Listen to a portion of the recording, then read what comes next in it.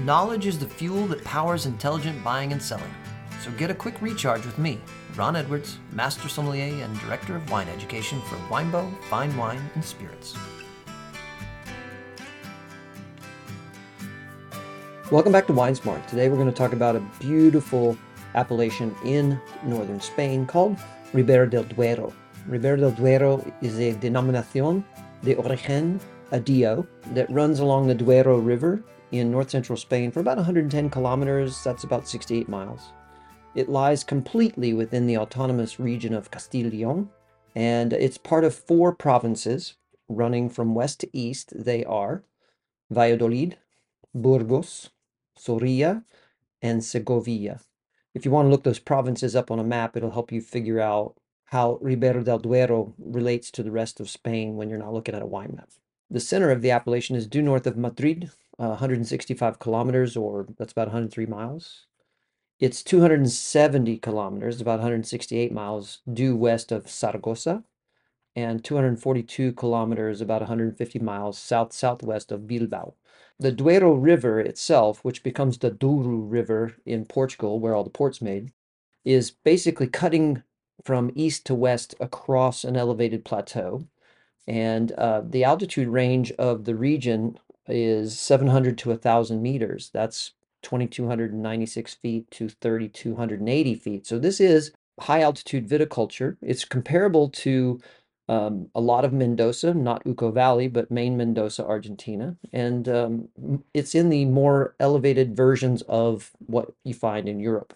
And as I've pointed out many times in these episodes, high altitude viticulture has a beautiful effect of diurnal shift. And when you're in a warm climate, like Mendoza, or in this case, like Ribera del Duero, where there's lots and lots of sunshine, and in the summer months, it gets hot. That diurnal shift has that range of temperature so that it cools off significantly at night and allows the vines to refresh. And speaking of temperature, in general, this is a climate of extremes. And what you do see is that temperature increases as you travel from east to west, which makes sense because you're basically going downhill, losing elevation from east to west. The summer highs, however, just kind of for the region at large, regularly reach 39 Celsius. That's 102 Fahrenheit, or exceed it. The absolute peak I've seen as much as 107 degrees Fahrenheit or 42 Celsius. And then the winters, being very continental in their approach, are bitter cold. Winter lows regularly hit minus 20 degrees Celsius. That's minus 4 Fahrenheit. This is cold enough for vine killing. It really matters how they take care of vineyards in the wintertime. It's also a fairly arid climate. Rainfall is pretty scant, with an average of less than 40 centimeters per year. That's 16 inches.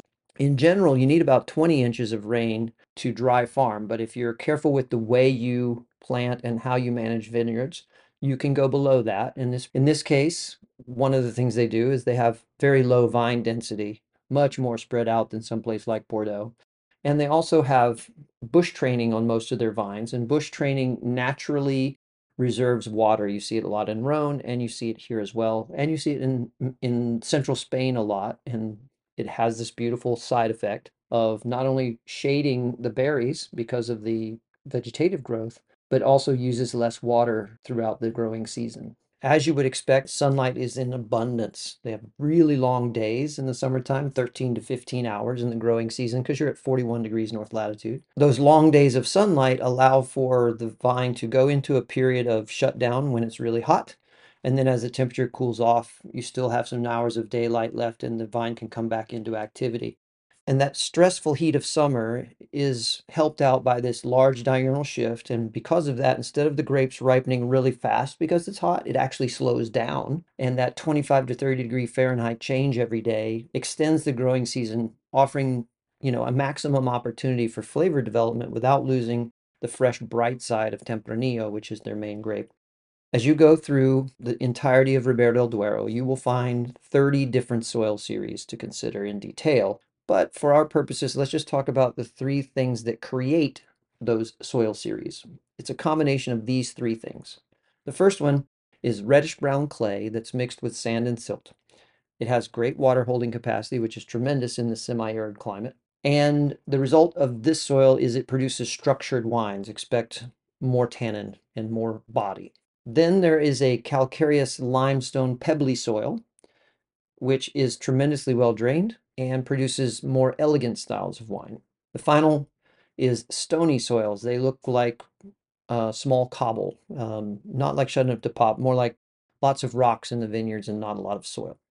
They don't hold water, but they do hold heat, which means that that heat in the daytime, especially as you get into veraison and fall when temperatures start to drop, stays in the vineyard and allows continued ripening.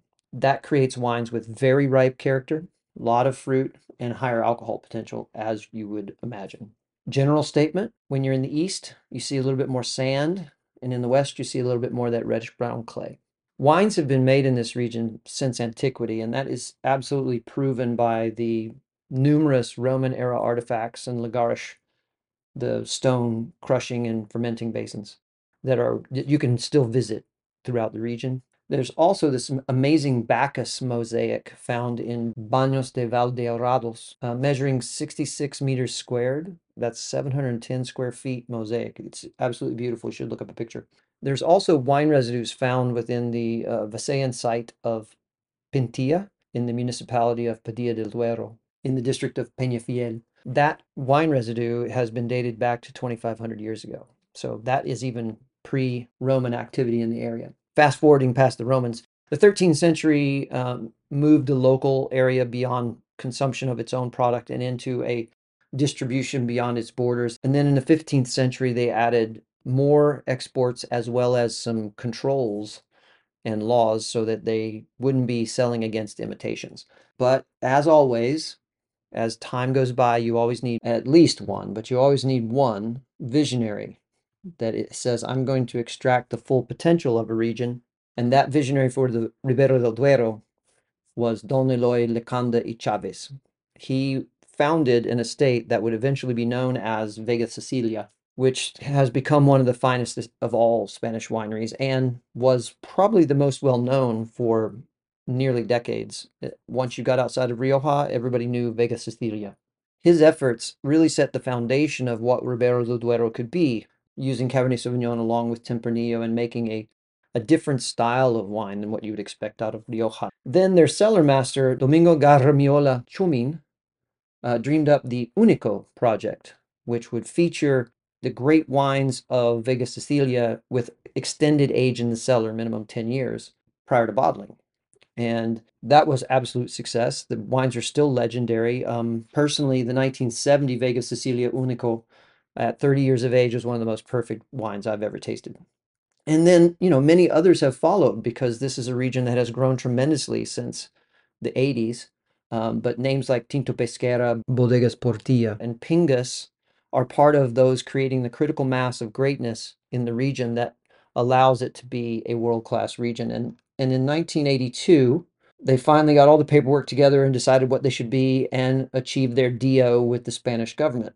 From then to now, they went from 24 wineries to over 300 today. Ribera del Duero is basically synonymous with Tempranillo. 95% of the vineyards are planted to that grape, locally called Tinto Fino and Tinta del País. But they also use and authorize Cabernet Sauvignon, Garnacha, Malbec, and Merlot. These become blending partners to make a wine that just based on the blending partners is going to be different than Rioja down the road, which is using, Matuelo and Graciano and Garnacha. White wines were authorized finally in 2019, which brought Albillo Mayor into the fold of acknowledged white grape varieties. It's fully indigenous and is believed to have a parent-offspring relationship with Tempranillo. The reds that are labeled Ribera del Duero must be at least 75% Tempranillo, and the whites must be at least 75% Albillo Mayor. The rosados are a minimum of 50% of any of the authorized red varieties, and then you can go from there. So when you think of Spanish wine, you hopefully think of the consistent use of aging requirements as a condition of quality. The words that come to mind would be things like roble, for a fresh wine to drink young, crianza, reserva, and gran reserva. Those all apply in Ribera del Duero wines. Whether you see them on the label or not depends on the producer, but let's go through the requirements for each. So if you have a Ribera del Duero roble, That wine is a minimum of 3 months oak aging in 600-liter barrels or smaller. If you're talking Crianza, that's 24 months in total for reds, with minimum of 12 months in barrique, 330 liters or smaller. And then for whites and rosados, Bianco and Rosado, those are 18 months in total, with minimum of 6 months in barrique. Reserva wines require 36 months of age, with a minimum of 12 months in barrique for reds. Whites require 24 months of age total, with 6 months in barrique. And when you get to Gran Reserva wines, those reds are aged for at least 60 months before release, with 24 months being in barrique. And the whites require 48 months of age total, 6 months in barrique. So we know immediately that one of the signatures of Ribera del Duero is going to be the fingerprint of oak. One thing to note is that you will not see each one of the producers using these aging designations associated with their label. Sometimes they just have a bottling title that they came up with, and they make wine the way they want for that bottling title, which still qualifies as Ribera del Duero and just doesn't put the aging requirement on it. Because they really want to stand on the brand. I don't have a problem with that, and there are certainly wines that come to mind for that regard, like Vega Sicilia Unico and Valbuena. Tinto Pesquera originally didn't have those aging requirements on it. Pingus doesn't have them on it. And it doesn't make the wines lesser or greater when they use it or don't use it. It's just more or less marketing, as well as not wanting to change a wine that already has an identity in the marketplace. Ribera wines may be made from Tempranillo, but they are not the same style as Rioja. The traditional adding of Bordeaux grape varieties changes those flavor profiles to a darker set of berries and offers more substantial tannins. And the local variant of Tempranillo is more tannic than most of the versions you will find in Rioja. Ribera del Duero is warmer, and you're blending in Bordeaux grape varietals, so you just get more substantive wines on average. You can always find an exception to the rule, but that's what you should be looking for when you compare Ribera del Duero and Rioja. And in the modern world, if you're going to put Tempranillo on your wine list or in your store, you need both, because a complete picture of this grape variety isn't there without Rioja and Ribera del Duero for sure. And there are a couple of others that you would need to consider as well, but we'll stop there because this episode's about Ribera del Duero. So make sure you check out the show notes, because I put a link to the Consejo Regulador and Bodegas Portilla. Both of those links can help you start your exploration of Ribera del Duero. Until next time.